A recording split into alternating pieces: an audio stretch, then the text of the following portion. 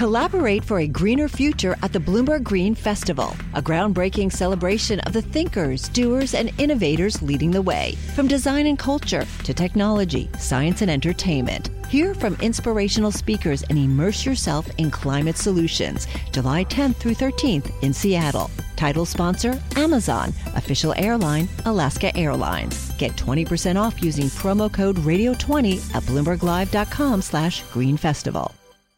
And we welcome our Bloomberg radio and television audience worldwide right now because, yes, we are joined by the CEO of Barclays. He is C.S. Venkatakrishnan. I had practiced that so many times, C.S. So give us a sense of what the merger of Credit Suisse with UBS means for you, for the risks and opportunities you face at Barclays right now. Thank you, David. Thank you for having me here. I think Credit Suisse and UBS's merger has two important consequences. One, for the financial system as a whole, it has stabilized it because a slightly wobbly G-SIFI bank is no longer there. It's absorbed into UBS in a very solid transaction. The second is, as UBS develops its business model, it will be for Barclays both an important client for our markets business and a competitor for us in investment banking. But that's the way all large banks are with each other these days. So tell me about your business model overall. My sense has been you've been marrying a global investment bank with a very strong retail local presence in England with deposit taking. Is that the essence of your business model? And if so, is it working? So the business model is working. That is the essence, with a few important areas of growth and potential for us. So we've got in the UK an at-scale, very large consumer business cutting across everything. And then we've got the sixth largest investment bank globally, which is the top investment bank in both banking and markets trading outside of the top 5 US banks. And that's a business that has been growing and successful in gaining market share. In addition, we've got three businesses which are smaller, important to us, but I think capable of great scaling and growth. One is a wealth business in the UK, a private bank and wealth business. The second is a fantastic cards business here in the US. And then the third is a UK and European merchant acquiring payments business, where we're the only bank in the UK that both issues credit cards and does acquisition of payments. Venkat, how do you keep score? I mean, one way we look at it is price to book. And your price to book right now is somewhere around 0.44. You're lagging behind most of your competitors. Do you pay attention to price to book? And if so, how do you get that price to book back up? So I pay a lot of attention to price to book. It's probably the single most important metric for a bank. And a bank's price to book is dependent on one of two things: improving the quality of your assets or improving your profitability. We have excellent assets. So it's our profitability and the scaling of our profitability that we are focused on. So within the UK consumer business and the investment bank, as I said, we are at scale and we look to continue to perform well.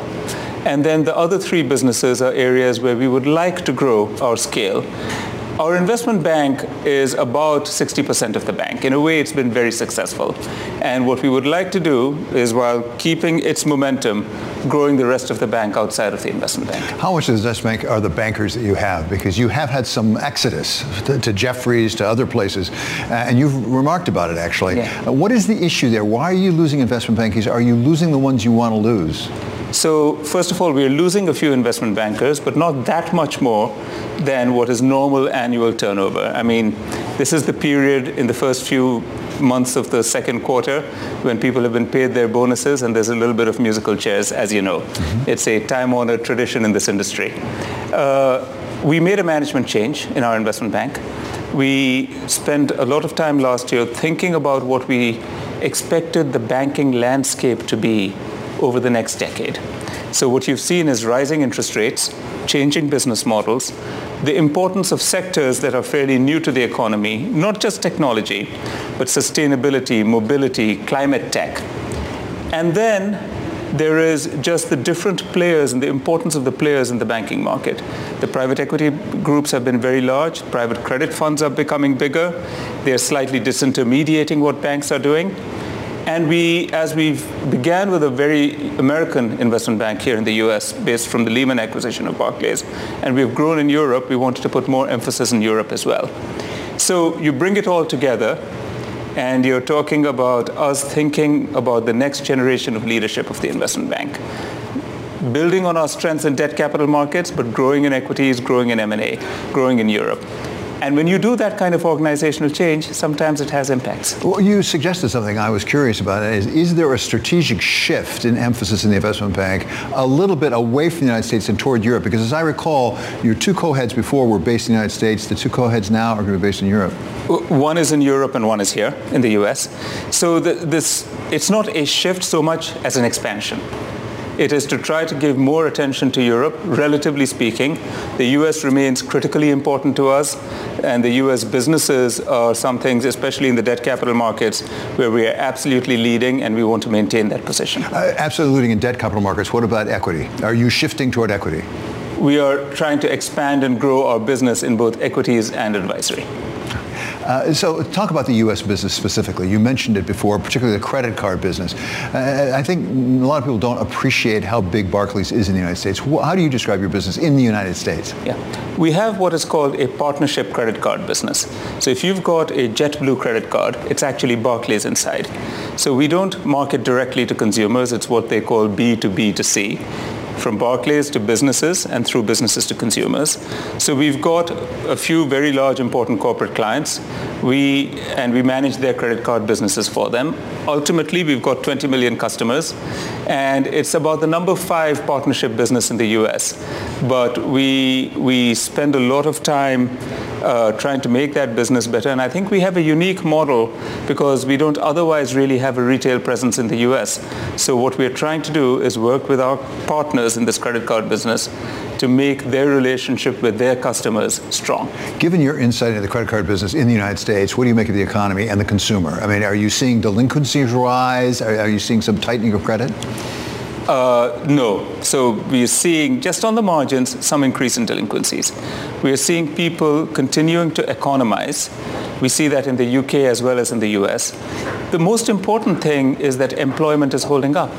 And employment is one of the most important determinants of individual credit behavior.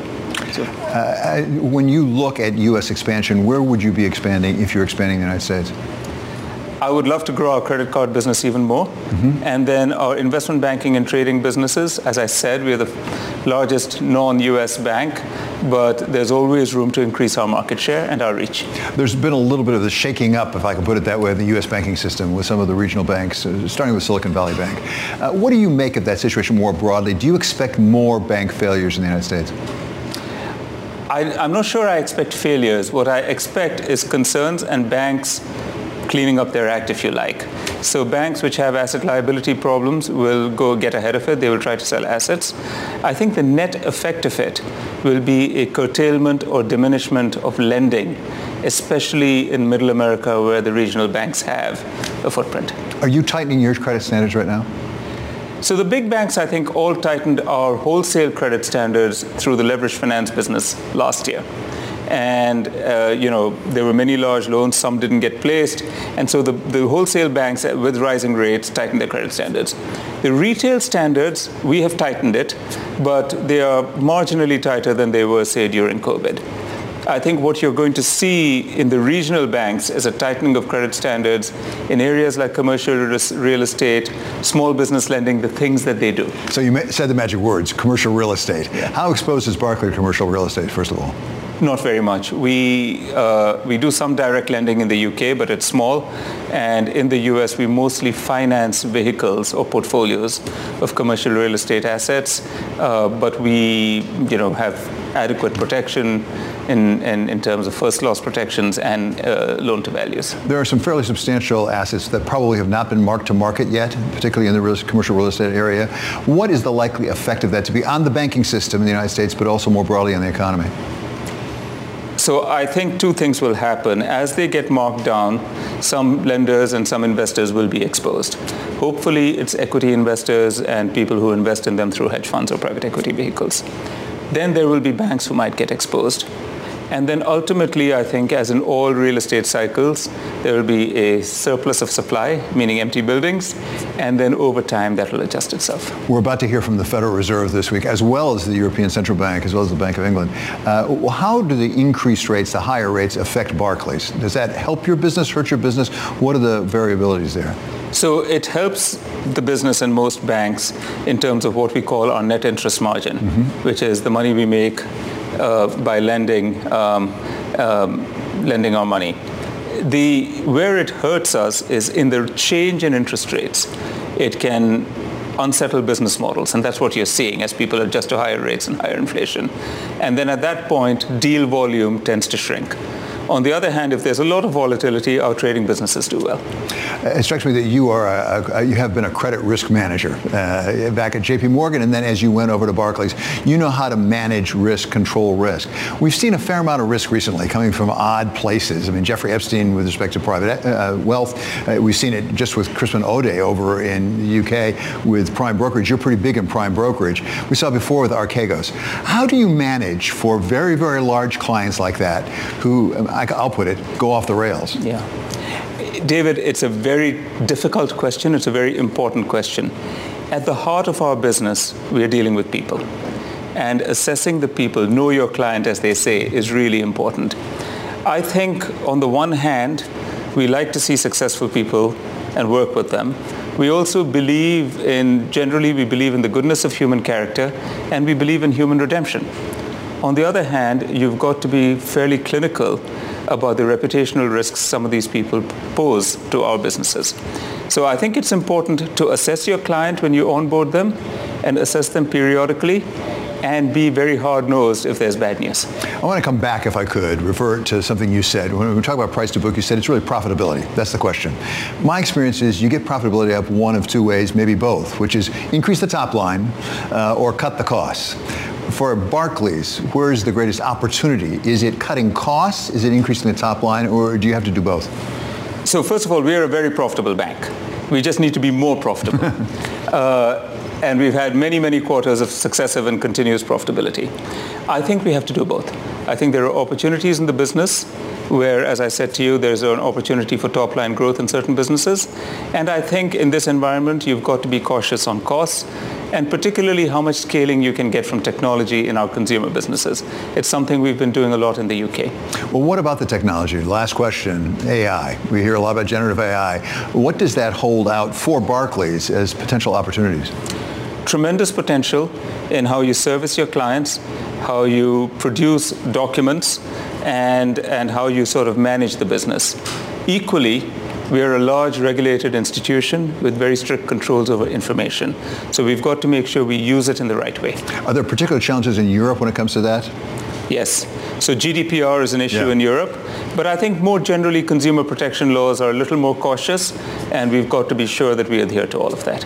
It's fascinating. Thank you so much. Really appreciate it, Venkat. It's great to have you with us. That is CS Venkatakrishnan. He is Barclays' CEO. From Silicon Valley to Wall Street, the promise and perils of artificial intelligence are playing out on the world stage. But what will the next phase of AI adoption look like? Which companies from big tech to startups will dominate? And where do the risks and unintended consequences lie? I'm Emily Chang. Join me at Bloomberg Tech in San Francisco, May 9th, to answer many of the industry's burning questions, alongside Snap's Evan Spiegel, Xbox President Sarah Bond, OpenAI's Brad Lightcap, top researcher Dr. Fei Li of Stanford, and many more. More details and just a few tickets left at Bloomberg.com/TechSF.